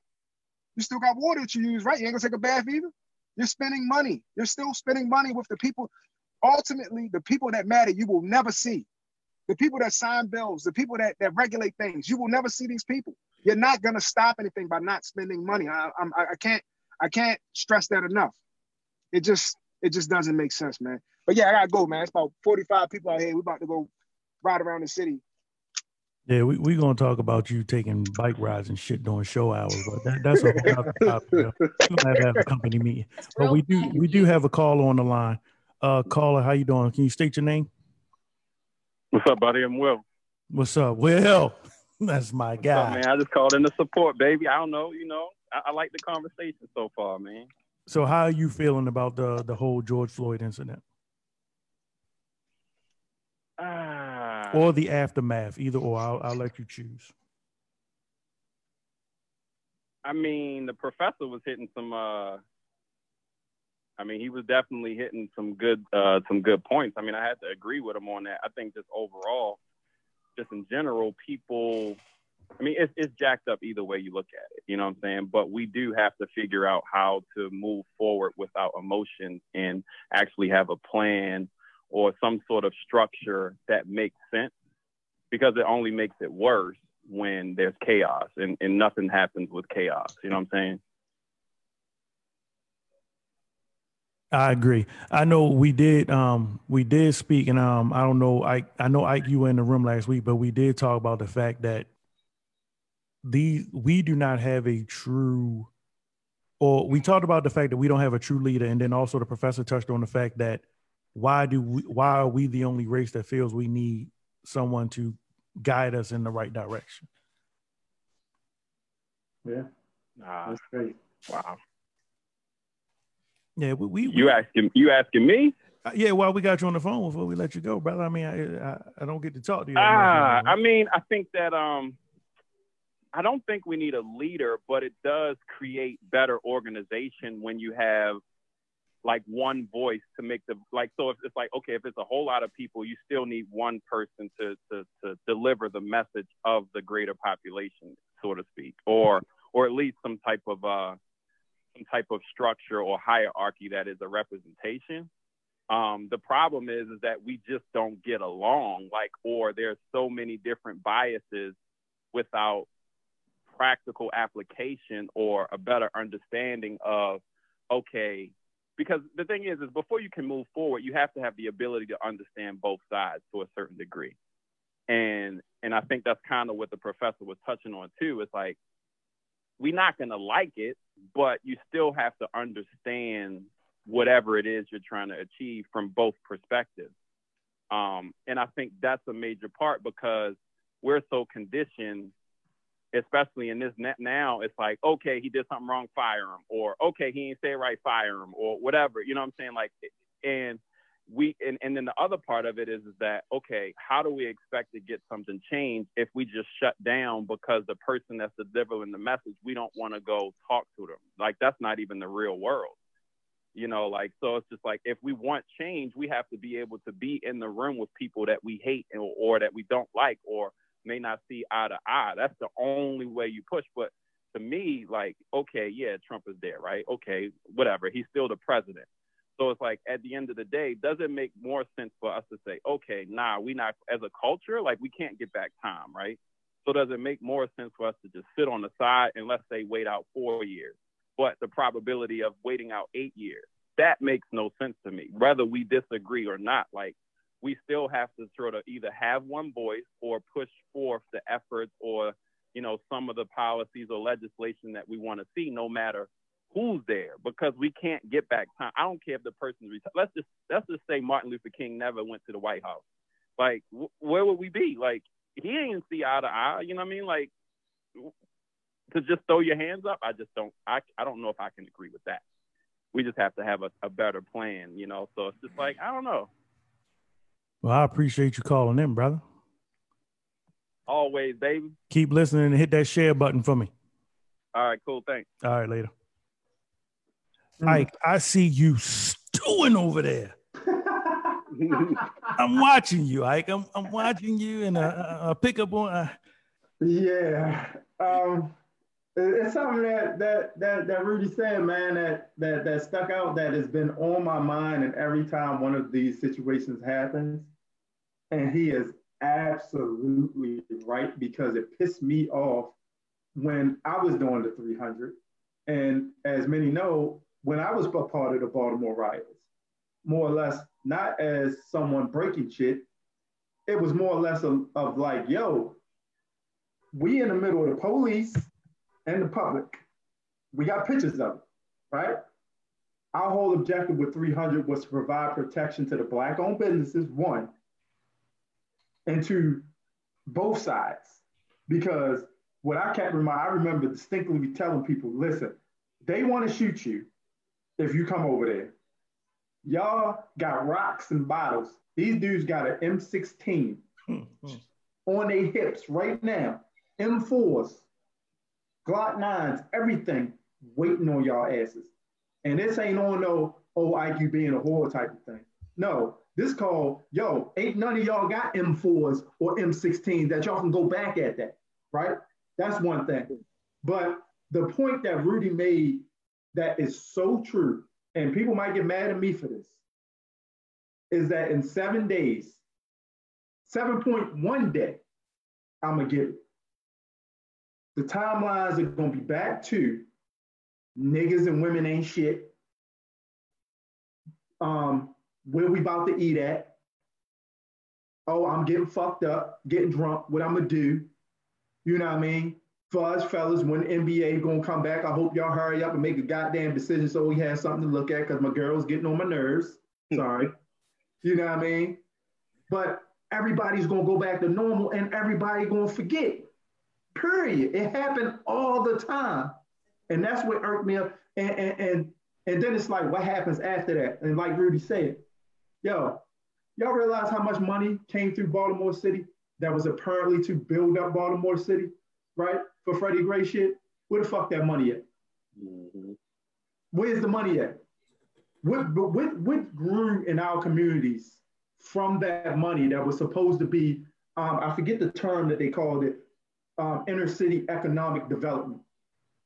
I saw only thing I've seen is new apartments on Schroeder Street, up the street from Lexington Terrace, where they want fucking $2,000 for. So I can look at the University of Maryland building. You kiss my ass. Period. You see what I'm saying? Like, yo, like, what y'all do? Y'all put up with the maximum company down there, which I know is going to clean up soon as outside open up because everybody want to be by the water and show their seafood or the crab, lobster, and all that. For all that money they took to build up that whole Harbor East. And my point with, and it had been on a couple of posts, and like how Rudy said, like having organized or whatever. While I'm on the line with the whole destruction thing, my thing was this, and I said this at the riots for Baltimore. I said, yo, I don't know why y'all doing this in y'all own hood. Take it down there. And people were like, what you mean? And even then, and some people ask me now, I say, if you don't understand my undertone of what I just told you, you're not educated enough to go out there and start some shit. Because point blank, yeah, we don't own shit to an extent. That's because it comes back to someone like myself, instead of taking this knowledge and saying, fuck y'all, and go live in New York or Cali and live in my $5 million house, which, you know, I'm still gonna go do, and leave y'all abandoned, is to come back and say, yo, look, let me tell you how you can buy this whole fucking block if all your homeboys, and Jay-Z said it in his song, yo, take your home, all your money and buy the block, buy it. It can be done. Just like you take that money and put that car in your grandmother's name, well, take that money and put it in your girl's name. Buy that house and buy that block. But my point was, yo, y'all breaking up everything in the hood. And the thing that pissed me off about that CVS, and to Rudy point about the Target dude, at North and Penn, right? In that neighborhood, especially going east, right? If you know Baltimore, you know what type of communities are there. Elderly. And all of them depended on that CVS to go there for their prescription. And people are like, okay, so they can go somewhere else. All right, yeah, I'm gonna let y'all know I'm gonna let loose now. How the fuck these people gonna get around and go somewhere when they barely got enough money to catch a cab to go all the way down South Baltimore to go get some more prescriptions, and the price of it is 10% or 20% higher, which don't sound like it's a lot, but it fucking is. You see what I'm saying? Hold up, put the safety on real quick. We got put the safety on. We got another caller. Mayberry, I know I'm gonna let you get something in. Mac, I don't want you to pop the top. I know you got something to say too. Let's take this one more call. Caller, state your name, please. It's the Mug. M-U-G. How you doing, big cuz? Yo, I've been sitting here listening to your show, Cuzzo, and the points that have been made about the riots are absolutely, positively right. These cats are on it, man. The thing is that the people want to hear it from certain people, and that's the sad part about it, because it's kind of like the whole mother-father syndrome. You won't listen to your mother, you won't listen to your father say the same shit your homeboy just said. That's what the problem is. We got mad issues like that. We got a lot of leaders sitting on their hands. I told a buddy of mine a little while ago, I said, yo, we need to watch our leaders. He was like, what the fuck you talking about? I said, look at where the black people been for the last 60 years. Like, seriously, we've been fighting racism literally since we've been free. Was that segregation was ended in the 50s. All right, we went from sitting in the back of the bus because we had to sit in the back of the bus because we want to. And it's like every time we try to change, we take like 5 steps forward, we take 10 steps back. So for instance, we take hip hop for the day's hip hop. Hip hop today is garbage. It's garbage. There's no substance to it.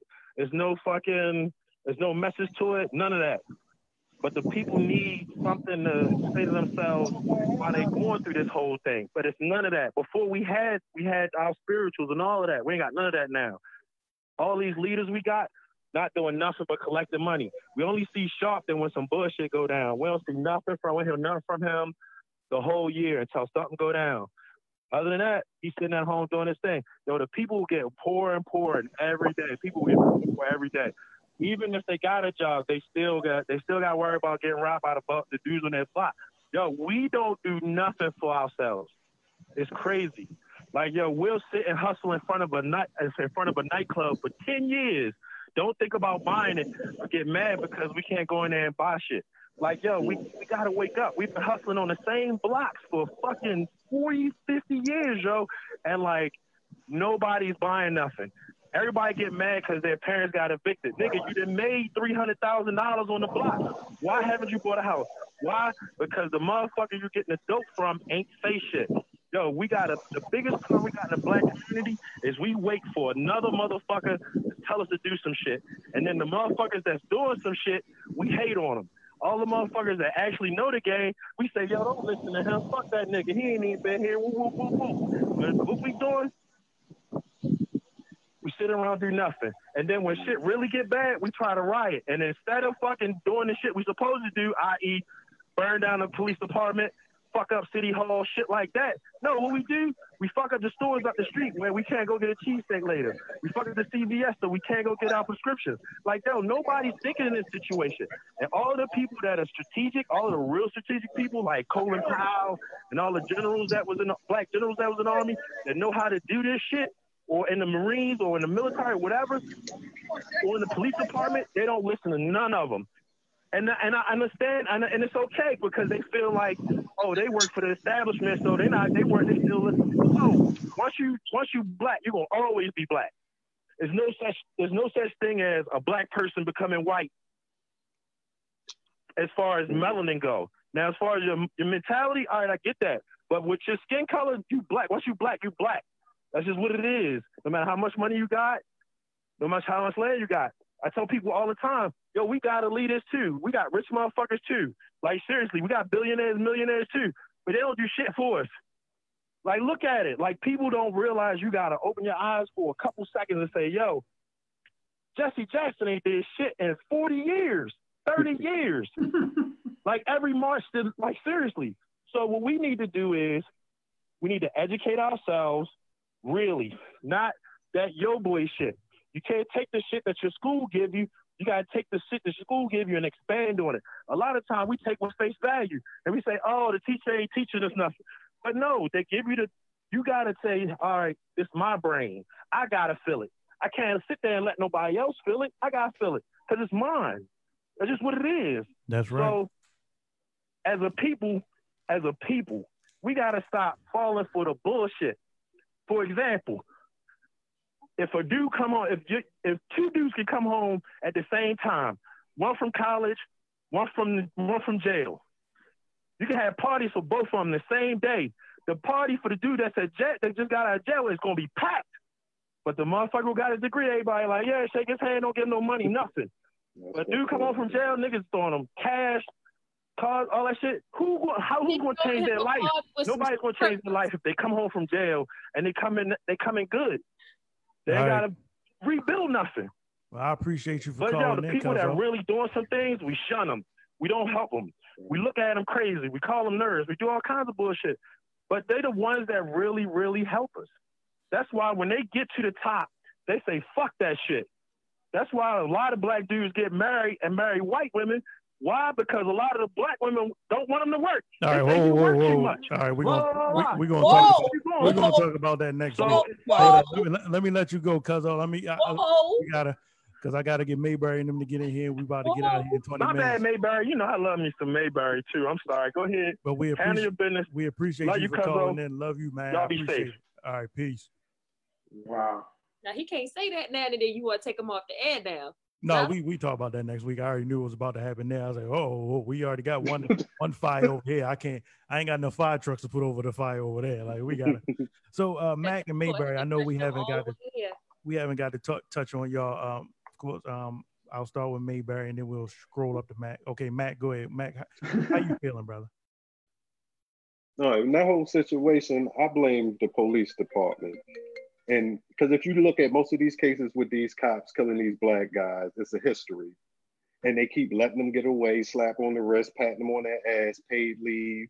And they feel invincible. They feel like ain't shit gonna happen to them. So they keep going out here doing the same shit.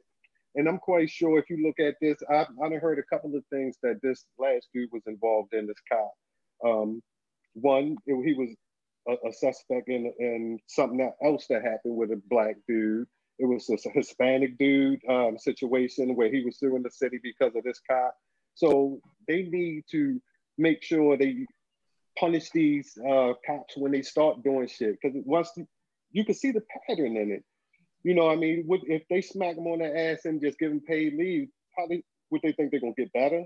They're gonna feel like they can keep going out there and doing the same shit. And this is the result of it. You know, and it's like now everything is getting filmed. So this shit is coming to light now. So I'm quite sure if cameras and phones and stuff was out back then, we'd see the same shit, but they're not getting punished for it. They're not being held responsible. Like I said, and they took an oath to protect and serve. So when they do shit like this, they should get worse time and they should get worse punishments than a regular citizen should get for doing the same shit. But I blame the department because you have to nip that shit in the bud when you see this pattern forming. That's just my opinion on it. Mayberry. So I think it's my view is it's multiple variables to this situation. And the reason why I'm saying that is because I'm looking at it from a training perspective. If I'm looking at it and you got these new people that are coming in, you got to go through the polygraph, you got to go through the agility test, you got to do all of that. But then when it comes down to like training, how are y'all being trained to handle situations that you're not used to? And that's where I'm going to now go into my next one, where is you putting the wrong people in the wrong area. I don't want Billy, who grew up raising chickens in the farm up in the hood in Baltimore City, trying to deal with some, nook that just, mother on crack, daddy ain't never been around. He just don't know what the heck to say out his mouth, but he's not a threat to you to the point where you need to pull out your service weapon and shoot him. They're not training to the capacity if you are going to put Billy in an area. And I'm not trying to be ignorant. I'm just using names to speak to the situation. You can't take somebody who is not used to that environment and put them in a place where they need to serve and protect. I need you to understand if Nook selling CDs out of his car, he's not a threat. I need you to understand if Pistol Starter over here just started running his mouth and saying, man, F these cops, does not mean that you need to sit here and put your knee on his neck. It's get the proper training to understand how to handle certain situations and scenarios. But then one thing is taking a step back. I know we look at mental illness and stuff like that from, hey, somebody that's just been in the military and things like that, and maybe they've seen some things, but officers see a lot of stuff too. You don't know what they're exposed to, but we have this also stigma that people don't get help. If you got a problem, maybe he did just have a bad situation with another young man who heightened something. Or maybe he just came home last night and saw his girl getting some brain in the house. Sometimes they bring that stuff into work too, and I'm not justifying it, but I'm a type of person that I'm going to look at an entire picture. Are we actually getting these police officers the help that they need? Not, hey, just when they do something, let's penalize them, but let's also get them some help. Like maybe it wasn't a penalty that needed to be put in place, but what type of observations are we doing on our officers? Who's actually going back and looking at metrics and statistics to say, hey, these officers, we just count how many times they pull somebody over. We just counting stuff to say that they're doing their job. But are we looking at it and really saying, hey, this person is really not doing this good in this community. Maybe we need to put him somewhere else. That's kind of how I'm looking at it. And me being, a woman of color and raising even a Black man in the community, it's challenging. It's hard. I had to sit down and tell my son how he has to communicate, how he has to respect authority. It's like not something that you want to sit back and think that you have to have an in-depth conversation with your kid at 11 saying, hey, when you get pulled over, this is where your hand should be, turning your car off, having a conversation, being respectful, because you scared as a mother that your son might come home with a bullet in his head, or you burying him, or he's in jail because of a lack of training, because of officers being put in the wrong areas, because people aren't really paying attention to maybe somebody's experiencing some psychological issues and they shouldn't even be carrying their service weapon right now. All right, we got another call on the line. Caller, how you doing? Can you state your name for us? Hey guys, good evening. This is Afton. Afton, you about to earn the top fan title in a minute. Oh shit! Yay! Afton, hi. Go ahead. I'm not even going to take your time. Go ahead. Let us know what's on your mind. Yeah, so I mean, I heard multiple points. I heard some great points. I mean, honestly, this is a very thoughtful, intelligent conversation. I appreciate all the perspectives that I'm hearing, even if I don't necessarily agree. So I'll just say that off top. But how I feel is essentially, the Black experience. It's like an exclusive club that we love being in, but people from the outside looking in don't want to be a part of it. And I think in order to be Black and to be Black in America, you have to have one or more coping mechanisms. And I feel like, ultimately, we're very hard on ourselves. We're very hard on, leadership. Everyone is trying to figure out how to solve this unreasonable problem, and everyone is, critical of how people are acting under pressure. But please believe me, if anybody on this phone, if one of you guys were gunned down by violence, I would be right there on the front lines protesting to make sure, that your life wasn't taken in vain. And so when we, are so critical of people who are sick and tired of being sick and tired, without any empathy or understanding of the plight, and when we're kind of ignoring the fact that, like the gentleman has said before, we've been basically protesting since we've been, emancipated. And to that end, we have achieved results here and there, but ultimately we're still fighting for same, basic human rights that we've been fighting for. So when somebody, for 7 days, if that's what we're going to say, it's 7 days that someone is focused on this critical issue, Black people are not in a financial situation where they're able to, dedicate their lives to protesting or traveling the country to be, on the front lines. I feel like people like Al Sharpton and Jesse Jackson have done that for us, whether it be through contributions of the community, in order for them to be a face. Like those people, that's what they do professionally. Even if it is just Al Sharpton going on CNN every night to talk to these other, ignorant ass correspondents who are basically talking about Black people like a dog. Like, oh, well, he had a bandana in his pocket. Oh, but what about his, what about this? What about his background? What about his family? Like these are the people that are the face of the community, and it's a thankless job. Much in the same way that being a Black woman is a thankless job. He also touched on the fact, the last caller, he started getting to the whole thing with white women. George Floyd's fiance was a white woman. He hadn't even been hardly cold yet before she's already saying that she, forgives the police officers and he will want them to forget the police officers. Like, hold up.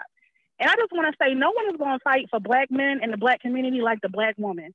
We have been here time and time again, day in and day out. And like I said, I will raise hell for anybody. And any of y'all that something happened to, I will raise hell for any of you on this phone. And you better believe that if something happens to my Black son, I'm turning up your shit, they shit, and my shit too, period. Okay. Thank you kindly. We always appreciate you calling in. Acting. Yes, ma'am. The line is always open for you. All right. Thank you, guys. Don't forget to hit that share button. I sure will. All right. Thanks, After. Yeah, something that May said that about the training that struck my mind, and I actually remember reading it a while back, and I think I saw it recently. Mm-hmm. But it's amazing that in order to be a lawyer, you got to go through 8 years of school, right? Mm-hmm. But a police officer got to take 8 months. Come on.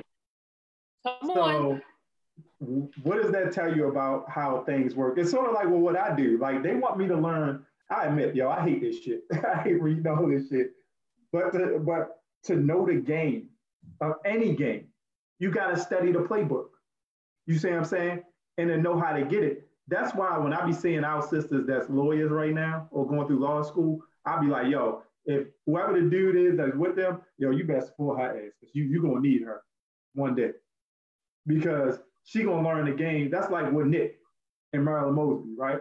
I'm like, yo, bro, I told him, I said, dog, if you ever got some shit, I'm pretty sure she can get you out of it. But back to that point, like, it's amazing that they don't go through that training. And like how you said, that's it's funny that they also take one of the things that I heard that I know they do it in Baltimore City Police is if you live over west, they put you over east. Correct. Mm-hmm. You live up north, they put you down south. Correct. And it goes twofold because it's like officer friendly back in the day. Exactly. When we had officer friendly, officer friendly in my hood was Mr. Jonathan. And we ain't caused no issue because we had respect for him. Yep. It wasn't until and I put it, you know, I call it how it is because that's what we call Officer Pig in EA. They come through and you know, you talking all this shit, telling us get the fuck out the corner. Nigga, I'm going ahead to go get a chicken breast, yo. Why are you bothering me? I'm just gonna go there and get a chicken breast. Oh, you getting smart with me? Yo, I'm hungry. My grandmother just gave me $1. I've been bugging her for all day to give me this $1. You could just be sitting outside because you waiting for your food to get done. Right. Like, that's like my post I said today. It's like, yo, I remember getting slammed on the concrete because they talk about, well, why you standing on this corner? Yo, I'm standing on this corner because rough ends about to come through sounds in the hood, and I want to be first in line to get me a CD and get my man to sign it because he comes from around the way. But yet you put me on the hood of the fucking car because it say no loitering. Whore, he get ready to come. But then that is one of the things where it's like, okay, I wasn't taught how to talk to police, but that's the shit you deal with.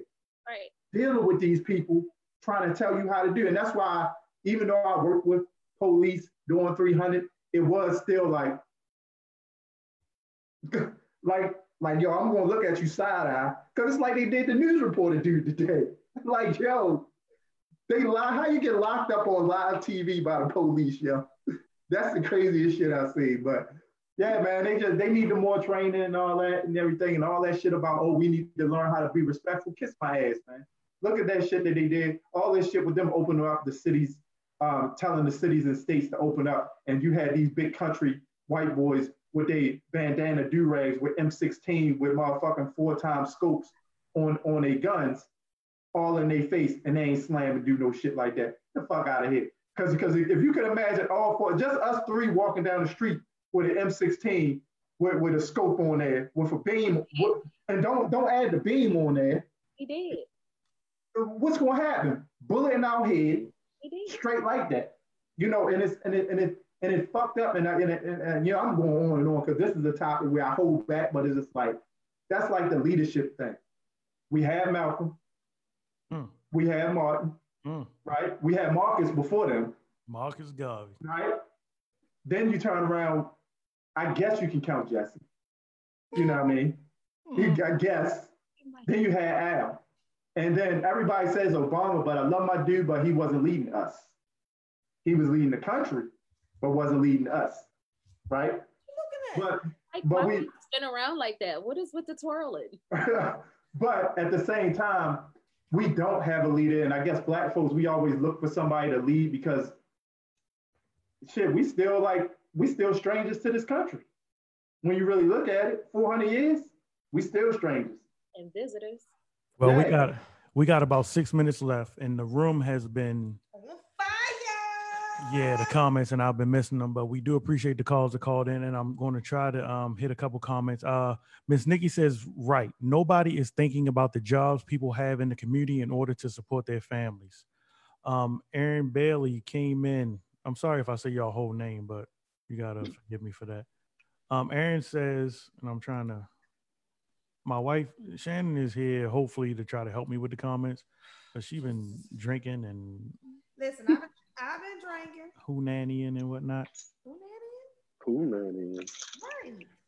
I'm trying to get Aaron's comment, but it's blocked by... Quickly. Okay, let me see.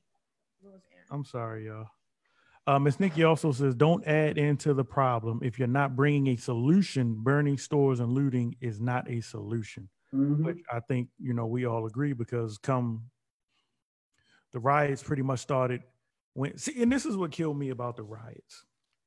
You didn't do your point, so go ahead. I'm sorry. There you go. This is what killed me about the riots. Like I said, generally, we at least wait to see what happens before the riot. The only time instant riots happen is when Malcolm was killed, when Martin was killed. That's an instant reaction because it's death. Someone was taken from us. Right. George Floyd was definitely taken from us, but it seems like the process was not even allowed to unfold. You missed something, that's why. Before the reaction came. There was a reaction because some man yesterday, he said that they had to and I might be quoting all wrong and stuff because I don't really watch the news. I just catch tidbits, but pretty much was saying like there won't be kind of sort of like no charges because they kind of needed to investigate more into what was going on, blood work from Floyd. So that is what kind of triggered the people because they wanted the police officers arrested immediately. But everything involves an event. But it had only been like a day and a half. That was murder. I mean, it was. I mean, it was what it was. If we did that, if it definitely was, we would have been locked up immediately for that. That was blatant murder. But that's what triggered the people. It just caught me off guard, the quick reaction. Aaron says, I'm sorry. I think America must see that riots do not develop out of thin air.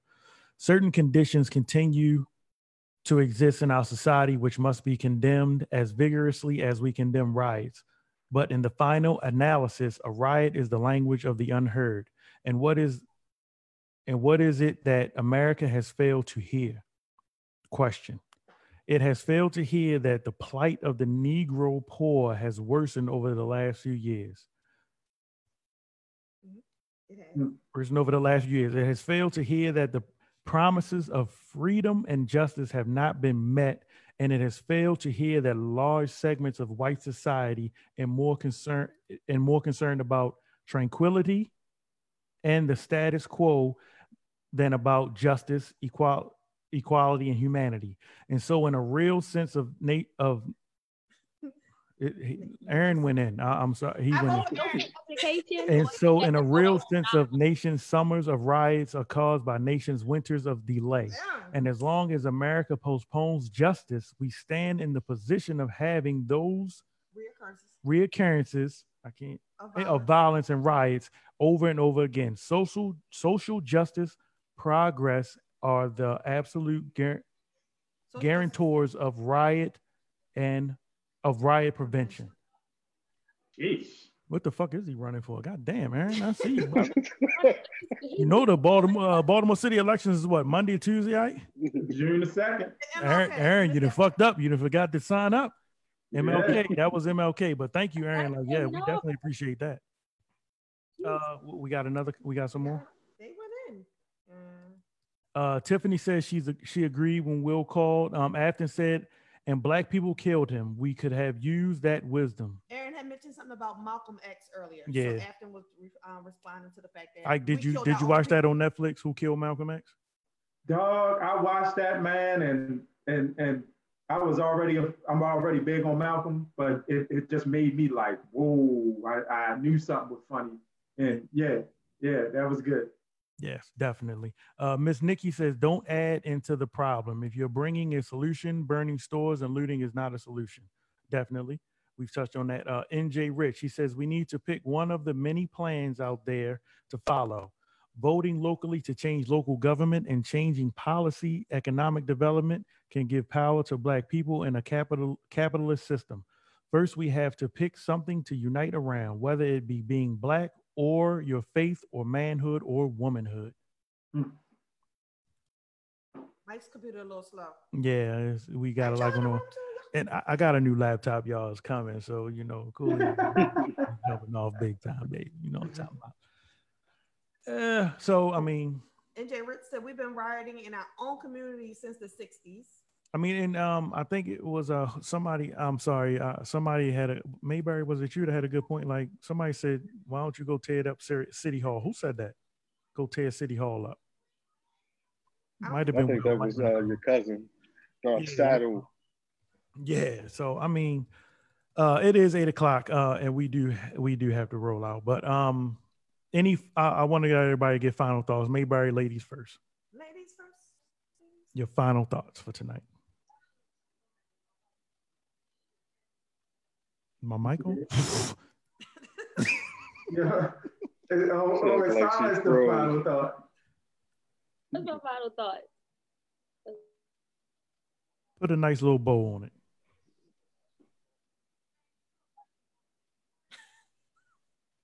I don't have anything else to say. I've talked enough for tonight.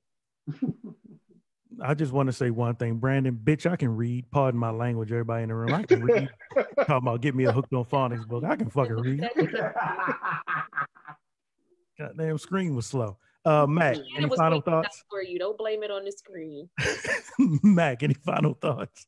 Yeah, these cops gotta start being held accountable, man. Like I said, they should start doing psychiatric tests on these cops before they hire them.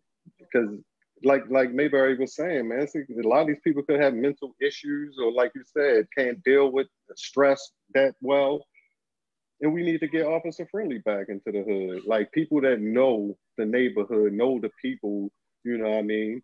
Because it could, like, back when Officer Friendly was around, he see you doing something that, you know, may be bad for a kid. He know that you a good kid and that you don't mean no harm. He'll send you home to your mother, go talk to your parents or something like that. These cops, they'd just rather grab you up, throw you to the ground, not knowing who you are, knowing what you're about, and just not knowing the neighborhood and the community overall. So, I mean, I don't know, man, what to do. We just got to get better. Ike, your final thoughts, and also let people know if they have any questions, like how to reach out to you. Okay. You know, just my final thought is just, you know, keep the same energy in a week.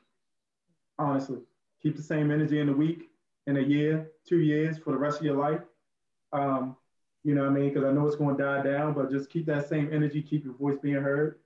And, you know, just stay up, man. Just stay up. Let's unite as Black people. I know we keep saying that shit, but hey, you walk past a dude, fellas, we walk past a dude, we see him, don't mug him. What's up, homeboy? Hey, what's up, good brother?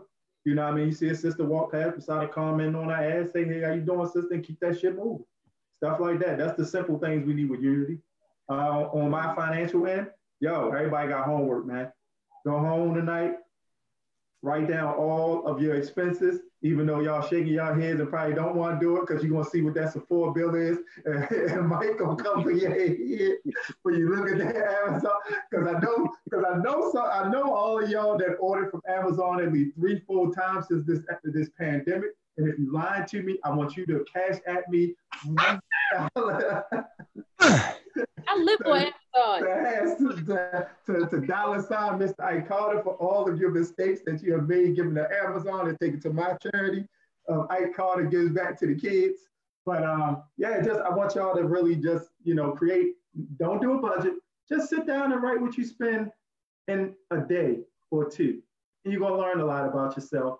And, you know, you might be able to cut past from there. As far as how to reach me, I'm going to be honest with y'all. I'm swamped with my regular clients. I really am, dog, because it's literally like I work from 9 o'clock to 8 o'clock for my regular job.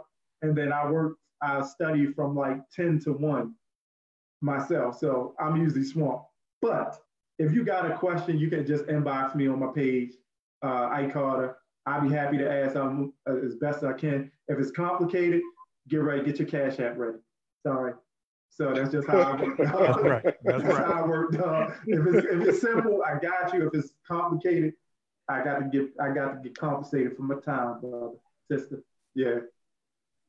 Well, I know you were not prepared to stick around tonight, but I definitely, again, I appreciate it. I'm with it, man. This is cool. And I hope you will be back next Friday. I'll be back, dog. I'll be back. Everyone, I appreciate you for tuning in. Please like, share. That is the only way that we'll be able to continue doing what we're doing and reach more people. Just continue to tell a friend about the Cooley and the Gang show. Like the page, share the page when we go live, like and share. I definitely appreciate everybody that does it. I don't have much, you know. Murder is murder. And like I said, you know, next week, a month from now, don't forget. If you feel a Cooley in the Gang, if you feel that I'm slipping up and I'm not touching on things or keeping up with stuff, hold me accountable. Like, I'm not above that. Like, you know, hit my inbox. Be respectful though, because I ain't found Jesus all the way yet. So just be respectful, but slightly nudge me and remind me. So as always, let the challenges before you provoke the power within. It's Cooley and the Gang show. We see you next Friday, 6:30 to 6 p.m. to it looks like about 8 now, because we back in business, baby. Cooley and the Gang. Peace. Peace. All right, God. Peace. All right. I'll talk to y'all later. All right.